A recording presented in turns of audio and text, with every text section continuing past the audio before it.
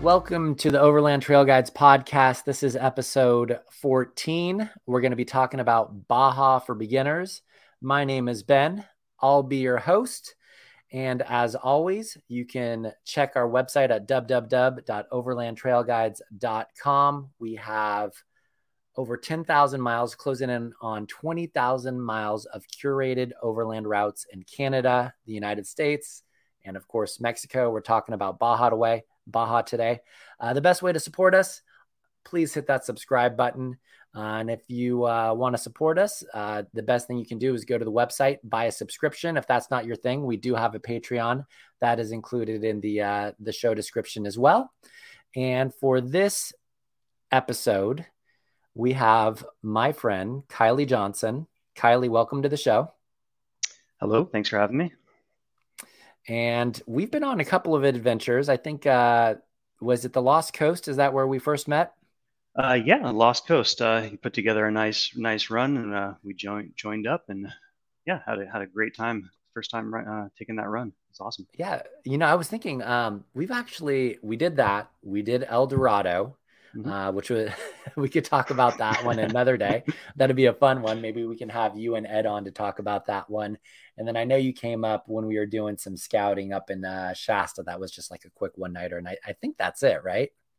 Yeah. The Shasta Trinity, went up to Tamarack Lake, which is an amazing spot. And I think it was those three trips. Cool. So why don't you tell us a little bit about yourself, what you drive, anything else you want to share about yourself, your rig? Feel free, go for it. Yeah. Name's Kylie. I'm from the San Francisco Bay Area. Not born here, born in Seattle, but pretty much raised here. So kind of know the area. Got into, had a lot of friends that have been into dirt bikes and off-roading and stuff, and I was always around this kind of stuff, but really took to it maybe 3 years ago. We had the opportunity and the joy to go to Africa, and so we spent some days on safari and just spending all day in the outdoors in a car. Really struck a nerve, or struck a chord with Renee, my wife, and I. And so we came back, we did some more research, and started kind of down the road of this. And so now currently we're driving a 2017 Lexus, or GX460.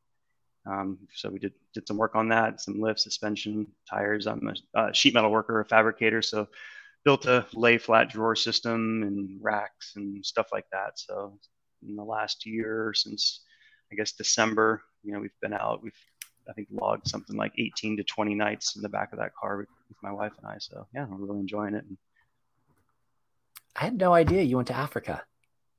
That's awesome. Yeah, 2018. That is definitely on my bucket list for sure. That's awesome. Yeah. Kylie's rig, is it Renee's? Because it's her daily driver, right? It technically is Renee's. Yeah. So we'll just, since you're on the show, we'll just call it Kylie's, but it is Renee's daily driver. It is rad. That thing, I know when we were up in El Dorado, it's got some really good ground clearance. I was checking it out compared to mine, and that thing got down the Pardos Trail pretty nicely. Yeah, I really couldn't be happier with it. It's comfortable. It's got the Lexus comfort, but it's got that that Prado, Toyota heritage, and thing's great. Really love it.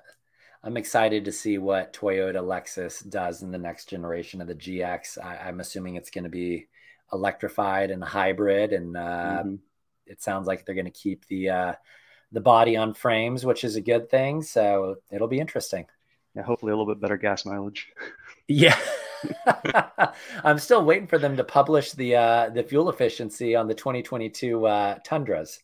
So, but there was some speculation that the new Land Cruiser 300s, I think with their V6 twin turbos, and that's not the hybrid, are going to get around like 23.5 on the freeway, which that's not bad, all things considered.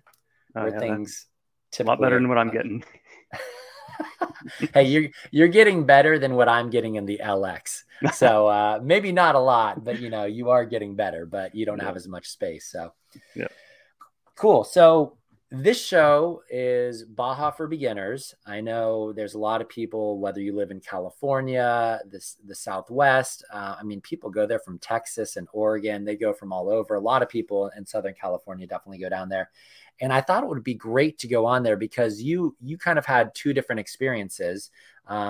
We can jump into each one a little bit further, but you did a tour with Pacific Overlander, Mhm. and then you went down there and you did one of our routes, the Oases of the Oases of Baja tour, right? Yeah, we used a portion of that on our kind of first go alone trip. Yeah, that's awesome.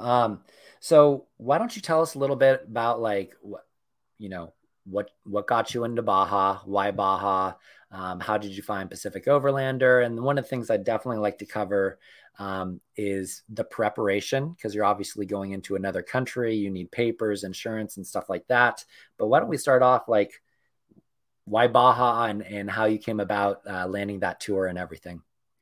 Well, yeah, so like I mentioned, so coming back from Africa, we were ready to get outdoors and experience that kind of travel. So at the time, we had a Subaru Outback, nice car, but I was looking to go a little further than what I felt that was comfortable with. And what I know now, it would have been fine. But yeah, so we started looking at rentals and came across Pacific Overlander and saw that they were starting to do tours. And so they did a tour to Baja, and we got a hold of them. I literally the week that they were actually already down had started their trip, so we put our name in for the next year.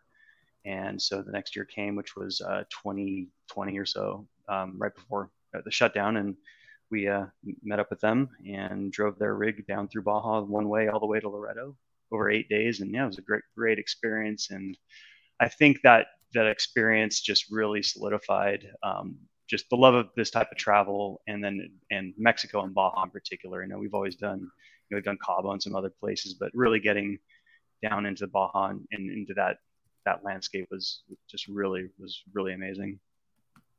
And so you rented one of their vehicles, right? Yeah, it was Forerunner with a alley cab rooftop tent. One great rig. Nice. And so does that mean they took care of all of the insurance for you, or did you still have to get the Mexican auto insurance? Um, oh, that I think we had to get our own insurance for that particular, if I remember correctly. But we just go through Baja Bound is probably Yep. the best the resource for that. So that was, yeah. I can't remember the insurance portion, but definitely they covered a lot of the other stuff, or all the other stuff. That particular one I can't recall. Yeah, so going back to that plug that you just dropped, Baja Bound is definitely a great resource. I think I even linked to them on all of our Baja routes. I mean, here's the thing, if you're traveling from the States and into Mexico and you want to take your vehicle, you need to have Mexican auto insurance. And the easiest way to do that is just to have it obviously all aligned when you pull up to the border. Obviously, you need your passport.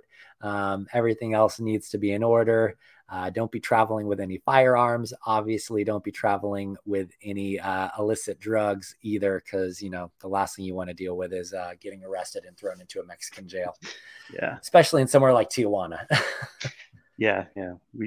That's one piece of advice, and the first thing we learned on that first trip was just getting to Mexico. Tecate is a great choice. It's not not far east of Tijuana, and it's a much nicer border crossing, and it's a nice drive into it. So Yeah, and I think one thing we it's learned. not quite halfway, but it sits somewhere in the middle between Mexicali and Tijuana, both of Hmm. which are both very busy border crossings. I think Tijuana is the busiest vehicle crossing in the world, I think, or it was. Um, so, perspective. I've heard that can change though. So I would Google it and check the resources out there. I've heard some of the other border crossings have improved, and because of what you said, more people are going across Tecate. I don't know what the current status is though. Um, so did you fly down to San Diego, or what was your process to meet up with Pacific Overlander and get your rig?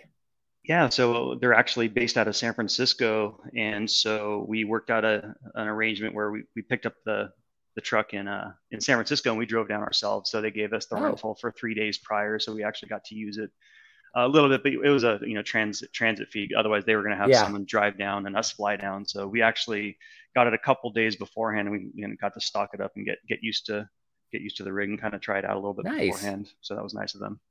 So then did you cross the border with like that tour or did you have to meet them somewhere? Yeah, so we all met in San Diego and met the group. A bunch of great people traveling, all from different parts. There's some people from Canada, from the East Coast, um, and we met in San Diego, and then we headed down Highway 94 toward toward Tecate, split off at 188, and then kind of did the border crossing together. That's where. So it was a 8 day one way trip, and then there was another group that flies down to Loretto and did 8 days back. So with our Oh, group, wow. we all crossed, and since we were there for more than a week, that's where we filled out. We got out, we parked our cars on the state side, went through the border, did our FMM, the tourist permit paperwork, Uh, um, which you can do online as well, but we did it there and just went through and then got back in our vehicles and drove right through. yeah, you got okay. I forget, there's so many places in Baja. I was trying to remember where Loretto is. You guys went pretty dang far down there, more than like about 2/3 of the way down the peninsula. Yeah, you can you can go pretty far when it's only a one way trip. So Yeah. that was really nice. And then did you guys do both coasts? Like what was the route down there? And maybe you want to go through some of the things that you experienced. I assume with the amount of mileage that you covered, you probably did a lot of highways too. Yeah. I mean, you burn a lot of highways in Baja. That's the thing is you're on the road a lot, but there's always an offshoot somewhere that can take you, you know, to empty places. But you do spend a lot of time on the road. So after crossing Tecate, we headed down Highway 2, and it goes to Guadalupe can what is it, the Laguna Salada. So it's a um, It's a dry lake bed, right? dry lake bed. Yep. And so Yep. there's two. And so you head in, and that's following. It's kind of similar to your route. So you go down the lake, but there's two ways going down to this. It's a campsite. It's run by some nice families. But there's a hot springs out there. I mean, maybe an hour down this dry lake bed, very similar to Salt Flats kind of deal. So drove down there. The actual road, if anyone goes there, is really washboarded. So taking the dry lake bed is actually a smoother ride. So yeah, go down there, stayed at the hot springs for a night. Really cool. And was that Guadalupe Canyon that you went to or somewhere else? Yep, Guadalupe Canyon. Yes, that's obviously the well-known one down there. I think it's gotten pretty popular too, right? Yeah, definitely make a reservation. So they had a reservation set, and we went on this trip in January. We actually stopped there the second year with the group that we went with, and we had to make a reservation in advance, and that's definitely recommended. And just Yeah, I think that's a nice little tip. And then that is on our Oasis of Baja route. They got a bunch of palm trees there, and they have some really nice soaking pools, right? yep, and plenty warm. So it's really cool experience. Yeah, I would definitely recommend it. Super clean. Um, there's some showers there, some bucket flush toilets and stuff. So everything you need to kind of it's a good way to start off your trip, I think, because it kind of you cross the border, maybe that might feel a little stressful, but then you kind of get that day to soak a little bit, and it's a little bit of luxury with the bathrooms and all that stuff. So you just kind of I think it's a good first day. Yeah, nice. And then I assume you guys kept working your way south towards. Did you stop in San Felipe, or what was your route? Yeah, so this trip we went to we took the so back onto the two over to the five south, like kind of south of Mexicali, and then you take the five all the way to San Felipe. And we stopped in San Felipe, dispersed camp on a beach down in San Felipe, right on the water, which is another amazing thing about Mexico. In California especially, you don't really get those opportunities. So that was a Yeah, take advantage of them while they're there. I've heard from some people that are down in Baja quite frequently, and I assume just more traffic and everything. More ranchers are putting up fences and stuff like that. So take advantage of it while it's there. But they're not infinite, but there are a lot of places to camp on the beach in Baja. And then I'd love to hear about some of the highlights as you work your way south, because once you get to San Felipe, you are well beyond the realm of the Oases of Baja route, which kind of goes a little bit south down there. But did you go to anywhere like Bahia de Los Angeles or Mulegé or anything like that? Yeah, so the route we took, so we did San Felipe, and then we spent the night there on the beach, and then we headed south to kind of like Punta Final area, but basically where the 5 and the 1 meet. And so we stopped at, I think it's Coco's Corner. It's a really known guy down there. He's a really funny gentleman, kind of a quirky place. You have to see it to believe it. So anyone who's down there, look up. I think it's Coco's Corner. It's a really cool place. But is that the one with all the bras in the ceiling? Yeah. Yes. Okay. There you go. That's okay. We can say that. So, yeah, it's a cool place. So, anyways, we hit the 1 and then worked our way back up north after Punta Final, because that's where it kind of goes. That's where the 5 kind of starts cutting across a little bit. But we ended up in Catavina, which is to me a magical place. It's got these giant saguaro cactuses, and it's just this moonscape that we don't get in Northern California. I'm sure maybe in the Southwest they get some of that, but it was a really neat spot. So we spent a night right under a giant cactus and in the middle of the desert with all these granite boulders and outcroppings, and so that was a pretty cool spot. That's awesome. But you're still working your way south. You just happen to head a little bit north here. Correct. Yeah. So we go up north, an hour or so off the 5, and then so we headed back down south on the 1 and crossed into Baja Sur. And that was a long day. So that was a good probably 8-hour drive. We crossed the border to Baja Sur, and we ended up taking a side road all the way down to San Ignacio Lagoon.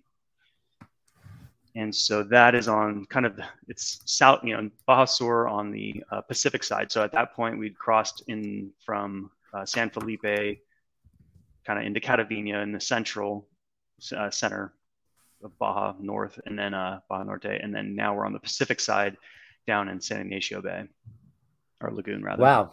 And then what has how much off-roading have you done to this point? Like, what sort of roads have you been doing? Anything technical, sandy washboards? Kind of give us an idea of that aspect. So sandy washboard at this point. The Laguna Salada, the dry lake bed, was just, could be washboardy, but definitely, dusty. Can be done on a Subaru. It could be done in a 2-wheel drive car, depending on the rain and if the Baja 5, the Baja race score went through there or not. I hear it fluctuates greatly depending on how the race went through. We did highway to San Felipe, highway, and then a good amount of off road, but more washboard stuff. Okay. Getting into Catavina, there was a little bit of a climb, but I mean nothing major. Going into San Ignacio Bay, however, that was a long stretch of off-road. It was a good 2-3 hours, but again, washboard, sand, nothing technical. Yeah. It depending on the vehicle you have, will depend on how fast you're going to go. Of course. And, Baja's notorious for shredding tires. Did anybody have any issues with tires while you're down there? No flats. Oh, wow. Yeah. That's, if you are going to go to Baja, definitely have at least one full size spare. 2 if you're probably going all the way down to Cabo and back. But it is, I've heard many stories of people just not just getting a puncture, but just completely destroying their tires out there. Cool. So when you went to San Ignacio, did you camp on the lagoon or like at the beach again? What was that like? Yeah, so we had a spot on the lagoon, campsite right there. And so we stayed the night there. But that was the day that we spent 2 days in that location. And so what San Ignacio Lagoon is known for is the birthing ground for gray whales. And so all the gray whales that migrate up north past us in the San Francisco area, they all are born, or a lot of them are born down in this bay. It's really deep, and it's really amazing. And I've never heard of anything like this, but the mothers actually encourage human interaction with their calves, and so they will, when they're teaching them how to swim and dive and all that stuff, they'll push them their calves up to the boats, and you can actually reach out and grab them or touch them and pet them in the wild, which is a really interesting thing. So we went out on a boat tour. We weren't lucky enough. I think it was too early in the season. They may have been a little young, so they didn't come up to us. But I definitely know people that they push their calves right up to the boats, and you can pet a whale. Wow. It's interesting. Yeah. And that's cool. And they come into the lagoon, or they're in the bay out in the ocean there? No, they're all the way up in the lagoon. Wow. That is crazy. I can't believe that. Yeah, I'm looking at it right now on Google Earth, and it's just crazy to think that they come in there. Yeah. It's so really peaceful. We have a story for another day, but yeah, there was some canoes and stuff that went out there, and it's just really still water, and all you'll be out in a kayak, and just these whales, just the plume from their breath, and it's just this still water. It's a very eerie feeling, but it's pretty magical. Yeah. Do I still got you, Kylie? I got a weird beat. Yep. Perfect. Okay, cool. I think that was me, maybe. All right. So San Ignacio Lagoon, we're working our way south. Did you go to Bahia de Los Angeles? No. So at that did not. No. So that is further south. That's further north. You already passed it. Yeah. So we tracked back north up to San Ignacio, and at the city of about Santa Lucia, which is so coming back on, you're on the one headed kind of northeast at that point. Mm-hmm. We took another, probably hour, 2 hour off road, bumpy washboard, dusty road up into the mountains up there, and there's some farms up there and some cabins, and there's some petroglyphs up there, and so it's an hour hike, and it's another cool spot with these old cave paintings of old whales and people, and so we had a little hike up there and saw some old petroglyphs up there. Oh, cool. Mm-hmm. Did you make it to Malaje? So we did. So after we did that walk, we jumped back on the road, burned more pavement, hit Highway 1, and we ended up in Playa Sanaspoc at that night. But we went through Malaje, kind of stopped there for a second.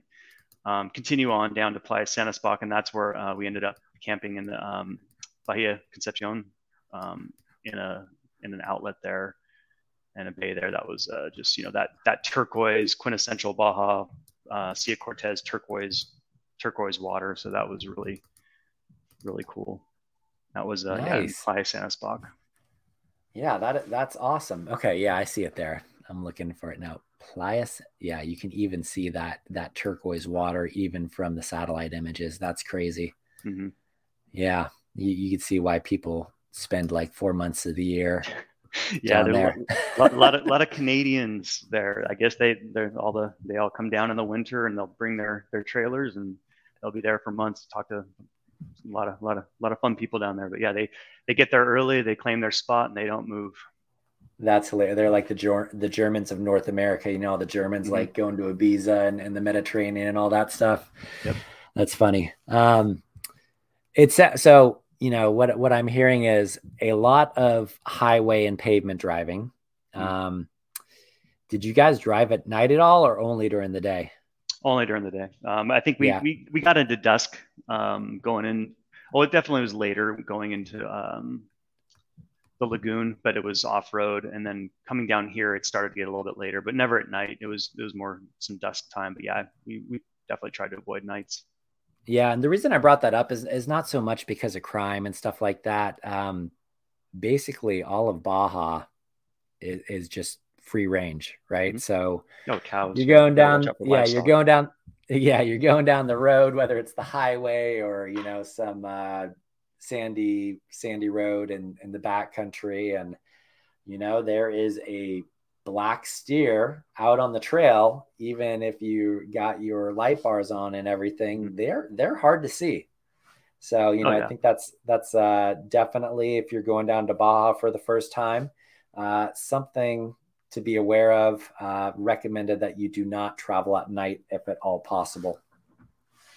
Um, and I think this is pretty typical to what a lot of people do is for those of us that aren't doing this full time, whether we have a trust fund, we've retired, we hit the lottery, or whatever it is, that it's pretty typical that people use the highway to connect a lot of these spots just so they can cover more ground. Mm-hmm. And that sounds like that was definitely the case in terms of what you did, where you're doing mostly highway. And then what's the most time that you spent on dirt without hitting pavement down on this particular tour? Probably 3 hours each way on each on a couple of the, so it was highway and then maybe a 3 hour drive down some dirt roads and then camp there and then 3 hours back. We it was anywhere between an hour and 3 hours pretty regularly. But yeah, getting from spot to spot is, I mean, Baja is huge. So Yeah, I very long. yeah. And rugged and Mm-hmm. wild. And I think one of the other things that I want to call out, because I did have somebody reach out to me regarding one of our routes, is you know some of these tracks that are regular and they're used by the locals and ranchers and stuff like that, and kind of the ones that you've been describing, those are going to be there. But there are other tracks, especially once you get into the hills or the mountains, they're not getting maintained like they are in the United States. Not to say Mm-hmm. that all dirt trails or roads are getting maintained, but what was a drivable road or trail one year, a hurricane comes in, that may be gone the next year, right? So that's Mm-hmm. just something you want to keep in mind. You want to have enough fuel on you. I've heard of stories of the gas stations running out of fuel down there. So just something to be mindful. Travel with that extra fuel just in case, and be prepared to turn around unless you're traveling with a local who has like up to date knowledge on that, because that's kind of the situation down there. It's a little bit, I guess it is kind of maybe the wildest place in the West. People would say Alaska is. I might say, things are pretty wild down in Mexico. Yeah, I think with the Rosen, I think it's a good point. So so not to jump on our secondary trip. So our second trip, we followed a similar beginning, and we were going to follow some of more of your trails, and doing some searching on the forums on Baja Nomad and talking with some of the locals coming down down the Laguna Salada. So we wanted to try to skip the freeway around, going back up north and drive through the lake bed to reconnect down below. And even the locals were a little unsure if it was passable at that time. So you're right. It's just, you kind of just have gas on you, have water on you. And at some point, it's when you get, at least for me, when I get a little more comfortable, I'll be making those treks. But with the groups that we had, sticking on the freeways and doing a little more known routes is the way to go. Yeah, for sure. And I'm even thinking of some of the other stuff. There's some tracks around San Felipe that get used for the various races, Baja and some of the other ones that go through San Felipe. And there is one canyon, I can't remember the name of it, but it has a lot of sand. And whether a race has gone through there recently or whether there was heavy rain, that canyon might be filled with sand, but at times the sand moves out of the way, and under that sand is basically a boulder field. Mm-hmm. So it can go anywhere from, like, if we're using like Onex's trail rating system that goes from 1 to 10, it could be anywhere from like a 2.5 up to a 6, right? And it really Mm-hmm. just kind of depends on what the conditions are for that year. And that's just one of the things that you got to be prepared for. Mm-hmm. Um, cool. So, Yeah. were So there, sorry, go yeah, ahead. go ahead. Oh yeah, no, just kind of finish going. So continue on south. The beach down there. That's really really really neat. If you have an opportunity to drive that far south, you start really getting that South Baja, you know, water feel. So we spent a night there. Did some more pavement down the one. We took another road the next night off to the coast. Stayed the night at another just isolated beach. They were the group at Pacific Overlander was calling it their secret spot. So and I can't really give a name out necessarily of what that is. I'm not exactly sure, but it was an awesome spot, just us out on this little bay. And so that was a night there. And then we hightailed it and then ended up in Loretto. Yeah, that's awesome. And then what was your experience with the food? Did you bring your own food or were you eating, local seafood and tacos? Mixture of both. So like first crossing the border into Tecate, we all had lunch at a taqueria there. For that first trip, Pacific Overlander provided the meals.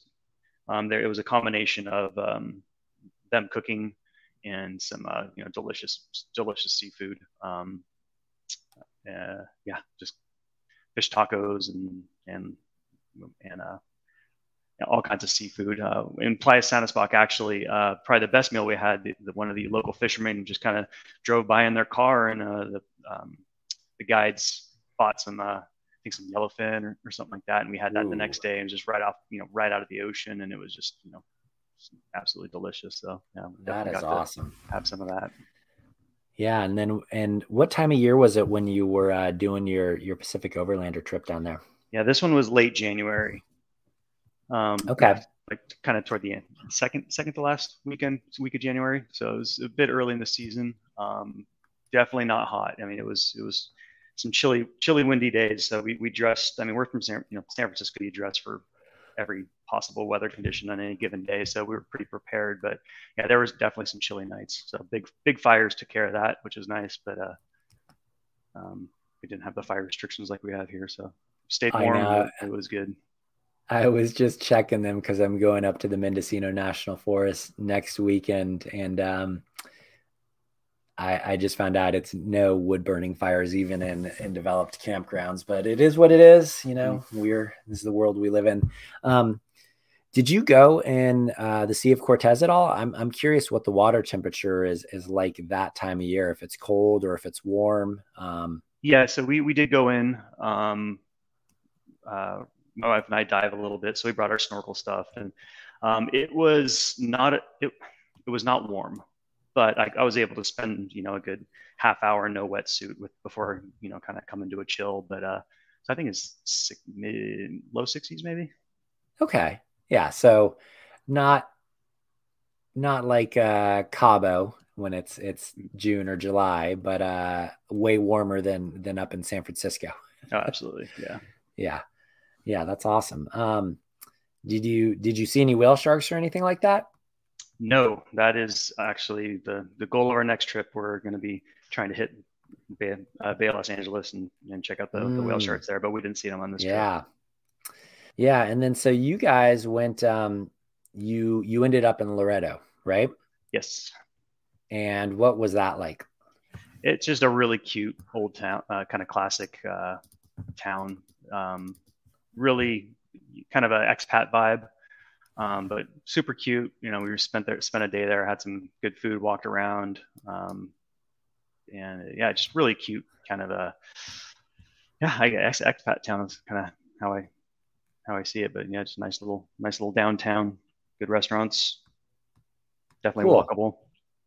And then, so that is the end, or did you drive down to Cabo or La Paz or something like that? No, how did you get back? We flew back. So that was we had to arrange our own airfare back. So we flew back, and another group picked up our vehicles and did the same route. Roughly, I'm guessing it's the same route in reverse. So they did 2 one-way trips. Did you fly out of Loretto? Yes. Yeah, Loretto to Los Angeles. I think it was Loretto to Los Angeles. LA. You went all the way to LA from there? Yeah, it was LA or San Diego. I had no idea that you could fly out of Loretto. I thought you would have had to go to La Paz. No. Well, there you go. Yeah, there's the airport. Yep. Wow. Okay. I learned something today. Yeah, that's awesome. Like I said, you can definitely put on some longer mileage when you're going one way. Yeah, for sure. So you did the trip with Pacific Overlander, and at this point you had you hadn't bought the GX yet, right? You still have the Subaru. Still had the Subaru. Yep. Still have the So Subaru. So you do this trip, you get home. What's the vibe? You know, what's the conversation with you and your wife? What was the big takeaways? I'd kind of love to hear like after you had the opportunity to kind of let it all sink in and what you had experienced, what that was like. uh, we both got itchy to do it again, to keep doing it. So that's where just more started researching and this and that, and then that's where it kind of leads to the vehicle. So you can talk to Renee about it at some time, but she says I tricked her into the other car, but I think it was about time to turn in the Subaru. And so yeah, just after a lot of research, I think it was really just before the GXs had already been known as kind of the next step to a 4Runner, and they'd started to get more popular. But I feel fortunate that we got ours just before the boom, because they absolutely jumped in price since then. But yeah, it checked all the boxes. It was comfortable. Originally, I was looking at a 470. Long story, but yeah, it was too old, and then it became Renee's. So it was Renee's car, and we went with the GX 460. So she seems happy driving it though, right? No, yeah, she loves it. I love it. I love that thing too. I have a GX in my future at some point. I just don't know what it is, but they're such rad little rigs. Yeah, it's the right size for us too. It's not the LXs and the Land Cruisers are really nice, but sometimes it's nice being a little bit smaller on some of these trails. Yeah. We found that out. But I would be crunched for space with everything that I carry, especially when I got the kid and the dog and everything like that. But it's just you and Renee, so it's a lot easier to make work. And so you get the GX, and what sort of trips had you done with the GX before you decided, okay, it's time to go back to Baja? So Baja was always the plan. So we had set that trip up quite a bit in advance. But so we bought the GX in May or something like that, like right after we got back from that Baja trip. So it was like 5 months later. It takes time to get all the parts and everything. So we had the truck kind of ready by August, September. And so we went to Death Valley for our first kind of shakedown in December for the meteor shower that's right around there, the Geminids. And so we did a 3-day trip down into Baja for kind of our first shakedown with the truck. Wait, you did Death Valley and Baja together? No, so we did Death Valley in December, and then Baja was April. Sorry, we pushed it to April. So Baja was the second trip, like second over like off-road trip in the Lexus? Yep. Wow. That's awesome. But I think this is pretty similar to the way that a lot of people approach it. Like the first time you go down there, going with a guide, I think is great, right? Especially one that has good reviews and they know what they're doing. I know Pacific Overlander does them. I think there's another one like For Low Baja or something like that. They do a lot of tours down there as well. I think they do some rowdier trails. I've seen them on some pretty gnarly stuff with like Jeeps with 37s and 40s like that. Not to say that they don't do the overlanding stuff as well, but they're pretty well known. And, you mentioned Baja Nomad, which is a very popular forum for locals and people that travel down there regularly, that share all kinds of information, especially on trail statuses, just because they are so variable. But I would assume it's probably a great place to connect with people as well who are down there, because you're traveling in another country. It's not like traveling in Canada where things are, there's more infrastructure there. You're out in the backcountry in Baja, stuff can go wrong. Not saying it will, but I do really think it's beneficial for a first-time traveler going into Mexico. If you're going into the Outback, it's probably good to go with somebody that's been down there before. Definitely don't go alone. You probably want to travel with at least a couple other vehicles. We've covered some of the other stuff like the extra fuel and the at least one full-size spare tire. But I just kind of wanted to call it out there. It's not recommended for first timer that wants to do a lot of backcountry travel. Yeah, I think that's fair. Just one thing we did definitely learned is get gas when there's a gas station. That's pretty much it. I mean, there's some areas there may be a gas station, like you said, there's no gas, but there will be some people out there with these big buckets and siphons for gas. So that's probably the main thing. And yeah, if you're going to go to the outback, just like anywhere, yeah, the infrastructure for reaching out people like so, and that's one thing on when we went on our trip up by ourselves. We did a lot more research, but we brought a satellite phone, satellite communication for emergency and stuff like that. Yep. Yeah, I think that's just that, for me, that's just a given, but it's great to call that out, especially in another country, right? You want to be able to get in touch with your loved ones, or if you need emergency services, it's always great to have that. So you go to Death Valley, and then you're like, okay, it's time to go back to Baja. I don't feel like driving 2 hours from our home and the San Francisco Bay Area. We're going to drive 11 hours to the border or whatever it is, right? And so you did part of the Oases of Baja route. And this is pretty typical that people oftentimes don't do the entire route, or they'll shoot off and they'll go explore something. But what made you want to do that one? I know you'd reached out to me about that GPX file. Mm-hmm. Obviously, we got it to you, but I'd love to kind of hear what was the thought, because you'd already been to some of those areas. Yeah. I think, so with the next trip we went, it was Renee and myself, but we also brought two of Renee's friends who've never been down there, and they were kind of definitely new to this type of travel. So I wasn't going to push my kind of want to go explore too much, because that's just the responsibility of a couple of the people that hadn't really traveled like that. However, they absolutely loved it. But so we kind of took on we recreated the initial kind of portion, the general route we did before, with different stops, different beaches, different areas. We found some really cool off dispersed stuff, even a little further south of San Felipe. There's a really cool spot down in Gonzaga Bay. We made a stop, but so I think we really enjoyed that Oasis, that trail going into it, and bringing other people with us that had never done that before. I thought it was just it's really just a great introduction to Baja. Is I think all I can say is that whole Oasis trail and all those oases, because it is so different than what we have up north up here. Yeah, for sure. You had the trailer at that point too, right?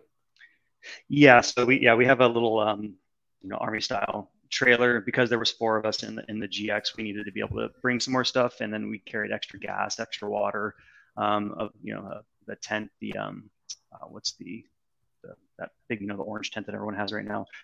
So that thing's not small. Gazelle. Yeah, Gazelle. Yeah. So yes. We had that for Renee's friends, and so we just had to pack a lot more food. And it was just us. We didn't have multiple vehicles, so the trailer turned out right.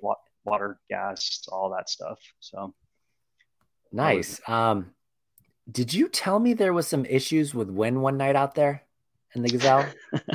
Good memory. Yeah, good memory. Yeah. In what's the bay? Gonzaga Bay. So we went all the way down to Gonzaga Bay, and a windstorm came through. So I have a rack that I built on my truck, and I know what speed I'm going when a certain whistle happens. And we had a windstorm that night that started whistling my rack like that, and that happens at around 60 miles an hour.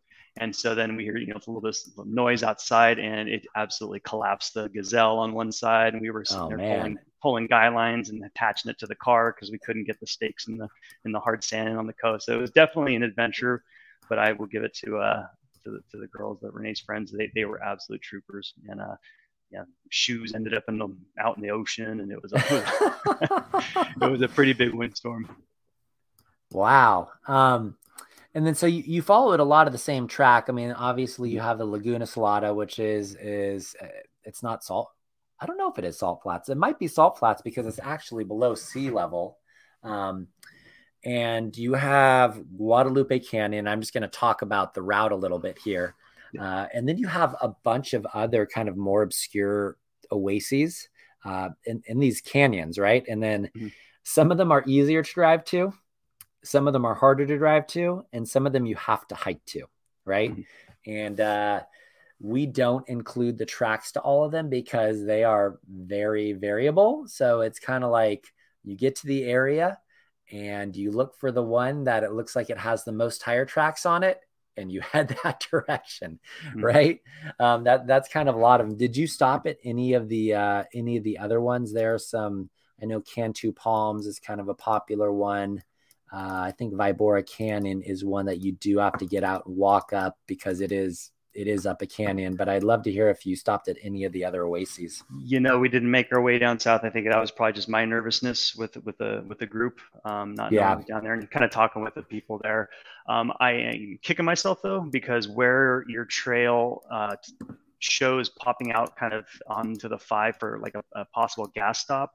As we were driving by there, I was looking for the road that would connect to it to kind of scout for next time, and there was a truck pulling up driving down that road. So I'm pretty sure that the road that you had scouted would have dropped me off right there. So I think it was just a little nervousness on my part with the group. yeah. You're down there. You have a little bit of experience, but you got to keep the girls happy, obviously, too. Um, did you? So when you hit the highway at the 3 or the 5, did you just take the highway all the way back down to San Felipe, or did you follow any of those trails that are kind of west of San Felipe? Now we took the 5 into San Felipe. We wanted to get some good seafood, so we made our way down there and then got our spot at the beach. And even at that point, it was dusk, pretty close to dusk when we pulled up to our campsite. Yeah, South that's of San Felipe. you probably made a smart call there. I know, basically from the 3, and it goes south. I'm looking on the oases of Baja. It kind of goes down to this place called Matomi Canyon Oasis, and then it shoots east to get back over to the coast, just south of San Felipe, basically. But that is the portion of this route where there are definitely some trails where you would have been a lot slower going. Mm. And I don't know how comfortable the girls would have been based on some of the most recent reports. We've had some people down that way. Yeah, and you know what? The Matomi Wash is definitely on my list, so I will definitely be going down that next time. That's a really cool track from to the coast. Yes, and that there's some other ones out there. I think like El Peral. I think Matomi gets used in a lot of races, right? Hmm. And that is exactly the one that I was talking about. I believe where sometimes the sand covers the boulders, and then other Hmm. times the boulders are exposed, and you just see the Baja trucks just like flying through there, getting beat up. Um, Yeah. I have to check. I got to pull it up on here. I can't remember if this goes through Matomi Wash or if it's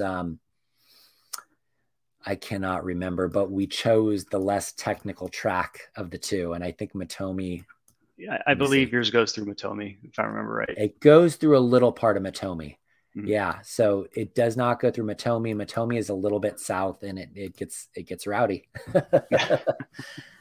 Yeah. I mean, I think that's also the general area where they have was it the Baja Rubicon or something like that. There's some pretty good trails for those rock crawlers out there. Yeah, but if you go down to Matomi, there is a big oasis out there. If you keep following it up, that is called the Matomi Canyon Oasis. It's Mm. definitely one of the nicer ones down there. You essentially just drive up the wash until you get to it. Yeah. So you went to, you said it was Gonzaga Bay, Yeah. and how far is Gonzaga Bay in relation to San Felipe? Well, that was probably a three hour drive. Oh, it's that far. Okay. Yeah, so you kept going south, huh? Yeah, you just follow the 5 all the way down. So you cross. There's a checkpoint right there. Little bummed. There was a spot that we wanted to camp. Um, that was on what the before the checkpoint, but we needed to go past the checkpoint to get to get some food, water, provisions.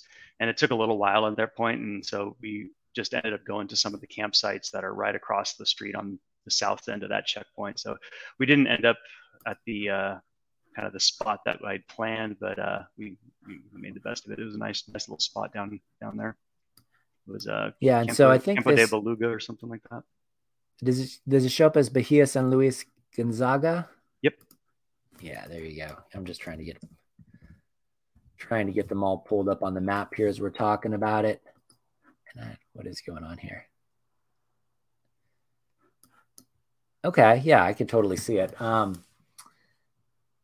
So the spot that we're gonna go, if you see it on the map, it would be like where the pot says Papa Fernandez, and then there's some spots up on that upper portion that are supposed to be really good. I was actually told by another gentleman about that same spot that we were trying to go. So I'm a little bummed I didn't make it there, but yeah, it was a good night on the bay there. But that's where that windstorm was. Okay. And then, yeah, there's some other stuff up here too. I just get excited looking at all these things. And what's the general vibe when you're down in Baja, whether you're interacting with locals? I don't know if you speak Spanish or not. I'm sure you run into a decent amount of other travelers, especially when you're camping at these beach campgrounds and places like that. What is that experience like? It's totally cool. I mean, I speak very little Spanish, even though I'm from California, but it was everyone's super friendly. I mean, the checkpoints, like you said, we're not carrying drugs, not carrying guns. We realize we're guests in their country, and we treat it like that. So, we're respectful to them, and everyone's respectful to us. And, just very, very, very friendly people. And then did you run into a lot of like other overlanders or people traveling? We know the Canadians are out there. You run into any of those like monstrous earth roamers or anything like that? Me, not really run into. We didn't have like conversation. Probably saw a few of them. It was a pretty quiet trip as far as running into a lot of people, which was really nice. Down in Gonzaga Bay was probably the largest group of people. That's a pretty popular spot. So there was definitely some people down there. We had a kind of a quiet spot to ourselves, so that was nice. But no, I didn't see any of the big Unimogs or Earth Roamers or anything like that on this particular trip. Some of it was kind of tough on some of those. I'm sure if they're driving through and they go to some of these smaller towns, especially like Mulahay or something like that, I mean, you'd have to park on the outside of the city and walk in, I would think, because with low power lines and low trees. I mean, that's, you talk about the GX fitting through tighter trails, and it definitely does. It's a very nimble, short wheelbase. Can even feel the difference in the LX, which is essentially a Land Cruiser 200. Mm-hmm. And then you think about, these other monstrosities, and yeah, like you said, in some of these old colonial towns and stuff, I don't think they can even drive through the city because some of the streets are so narrow.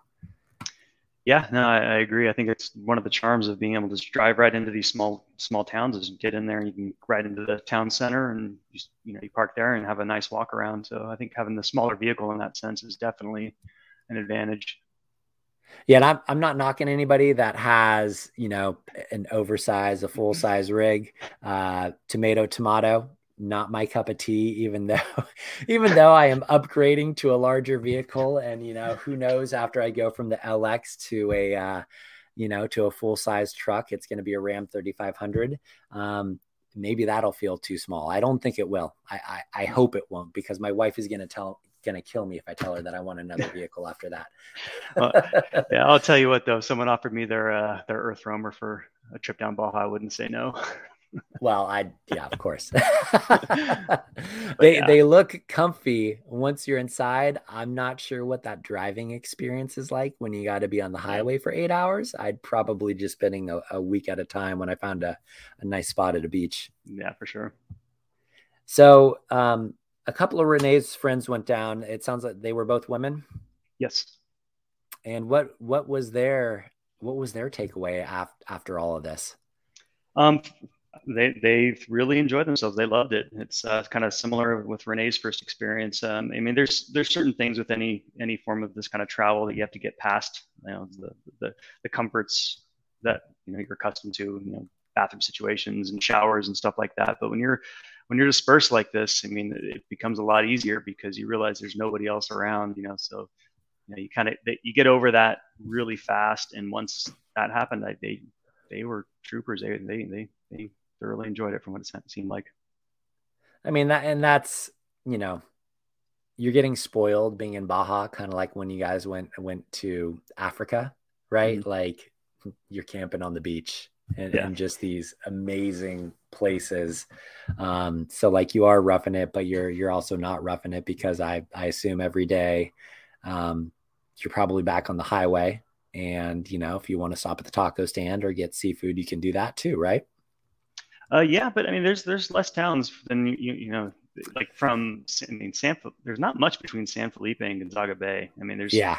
there's these are really not much of a town. So yeah, I mean, we tried to definitely maximize our time off the grid. So yeah, we stopped, had a few good meals, but yeah, we kind of stayed to the paths that go to the coast. You spend time on one, but if you just, Google Maps, as you know, is the ultimate, kind of eye in the sky, and you find a random road that shoots off to the beach, and you just take it and see where it takes you. And oftentimes there's nobody there.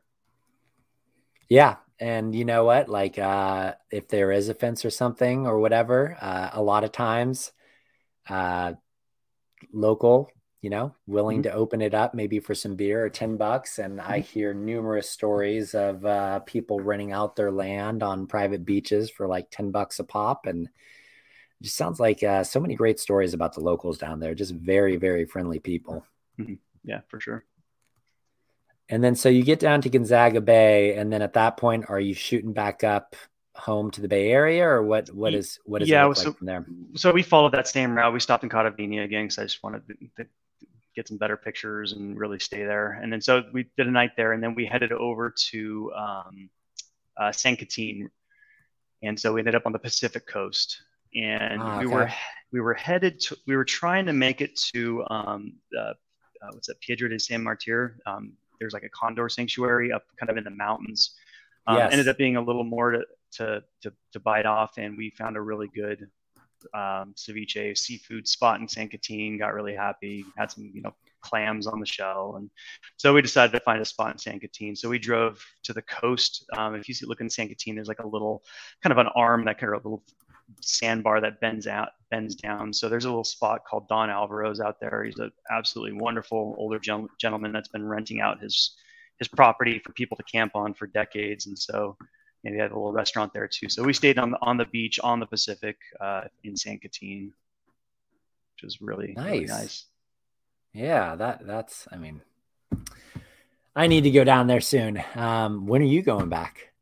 The probably same time this year. Probably we're looking for March, April again. Nice. Wow. How long are you gonna go for?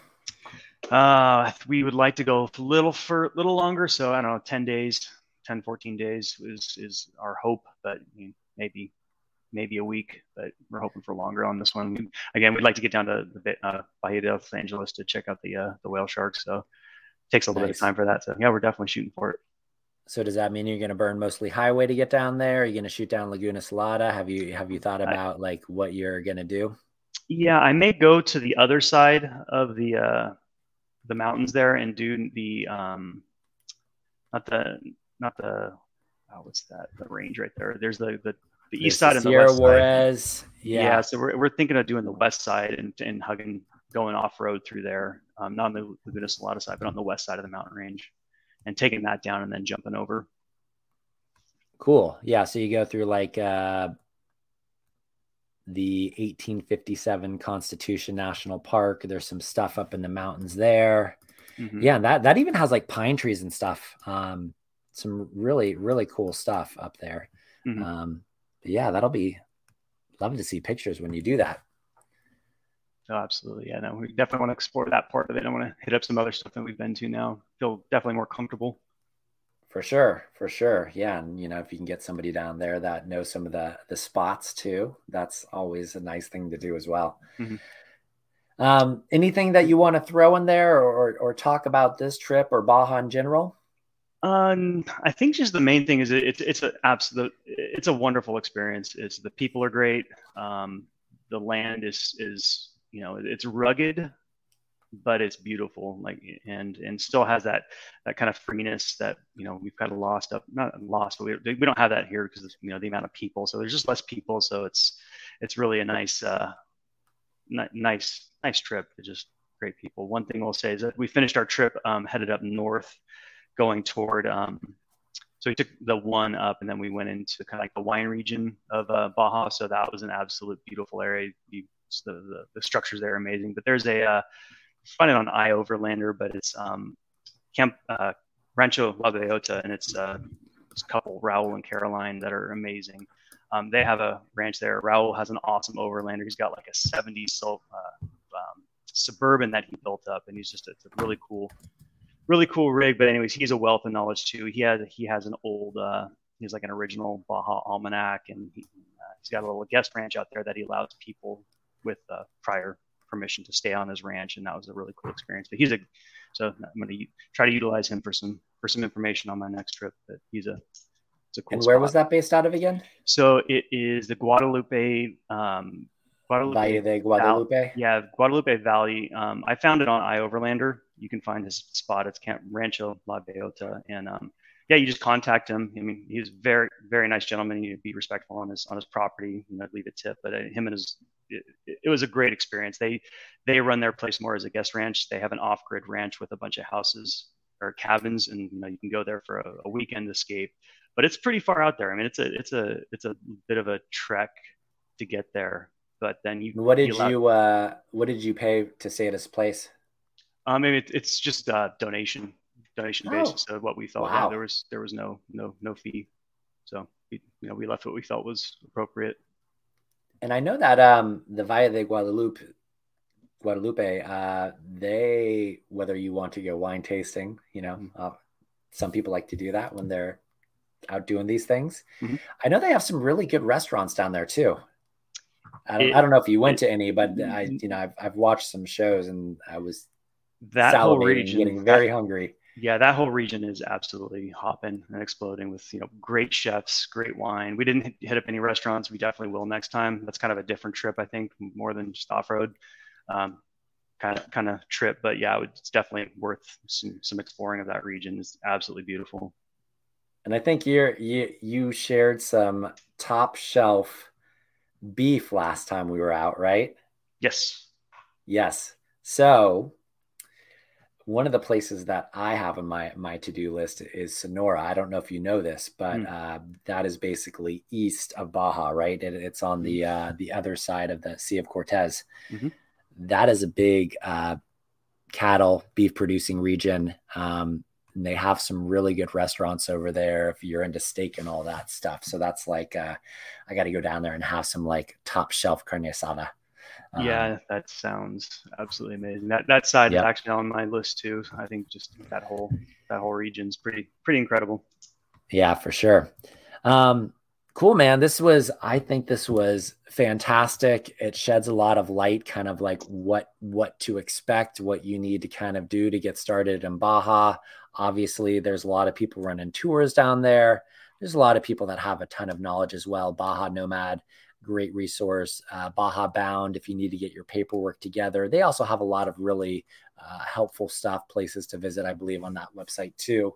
Mm-hmm. Is there anything else that you want to call out in regards to Baja? Maybe things to be aware of, or why somebody should go down there? Not that it needs to be sold, but let's hear it. Yeah, I think just the main thing is just just kind of check. Make sure you get your insurance, just the basic stuff of travel.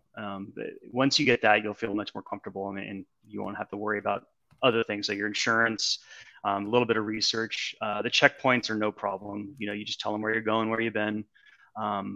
Just don't carry anything that you shouldn't be carrying, and treat it like it's another country that you're a guest in their country. And I think you'll have an absolute amazing time. It's almost unlimited in the terrain and experiences you can have there for an outdoor type experience. So yeah, I'm excited to go down there.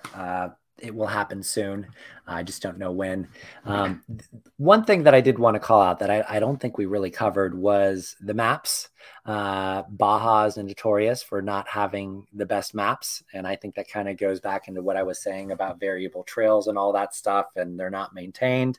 So don't expect for all these trails that you come across to be on maps. And then there may be trails on the map that don't exist anymore. That's just the way it is. But I did want to call that out before we go. Yeah, it's a good point. Awesome, Kylie. Yeah, go ahead. Oh, no, that's it. And speaking of which, were you using like Gaia when you were navigating down there? Or what were you using to, obviously when you were with Pacific Overlander, they have the route plotted for you. You probably don't have to do a lot, but when you're down there, what were you using to navigate other than the GPX from the website? So we had the GPX on Gaia. I had it also on my Google map, and we just, it was mainly Gaia. And I did a lot of research. I took out your GPX and satellite view and Google Earth, Google Earth, absolutely run through the trail because it'll be relatively current in a lot of situations. You're on a peninsula, so, if you go the wrong way, you're going to end up at an ocean at some point. So a lot of it is directional. If you do kind of get a little sidetrack, don't take the road itself as kind of gospel, but, just the general direction. And there's probably a road going there because someone probably has to go that direction. So yeah, and I think Google Earth, Google Maps, both great resources. The one thing that I would call out in relation to Google Earth, I believe they update their satellite images more frequently than they do in Google Maps. Who knows why? And they also seem to be in finer detail and a lot of times too. I feel like I can zoom in and just see things a lot more clear than I can on Google Earth, especially when you're looking at satellite images outside of the United States. That's a good tip. Kylie, it's been great. Thank you so much for coming on the show. We'll have to get out on the trail again soon. Yeah, thank you. And yeah, thanks. And yeah, I'm looking forward to getting out again. Yeah, absolutely. And just for those of you that want to go to Baja or explore Mexico, we have a number of routes down there, certainly not as extensive as we have in North America. We have a couple of different routes in Baja. We have one that goes down the Sonora coast on the other side of the Sea of Cortez as well. And if you're looking for adventure, those are great places to start. There's adventure right across the border, or you can jump on the highway for 8 hours and get down to some of the wilder parts of Baja that Kylie was talking about. But I think we really just kind of scratched the surface of what Baja has to offer. There are so many places out there. And it, really is a great place to visit. So thanks again, Kylie. That concludes our show. If you haven't hit the subscribe button, make sure you do that. And as always, if you're looking for overland routes, check out the website, www.overlandtrailguides.com. My name is Ben. Until we see you next time, happy trails.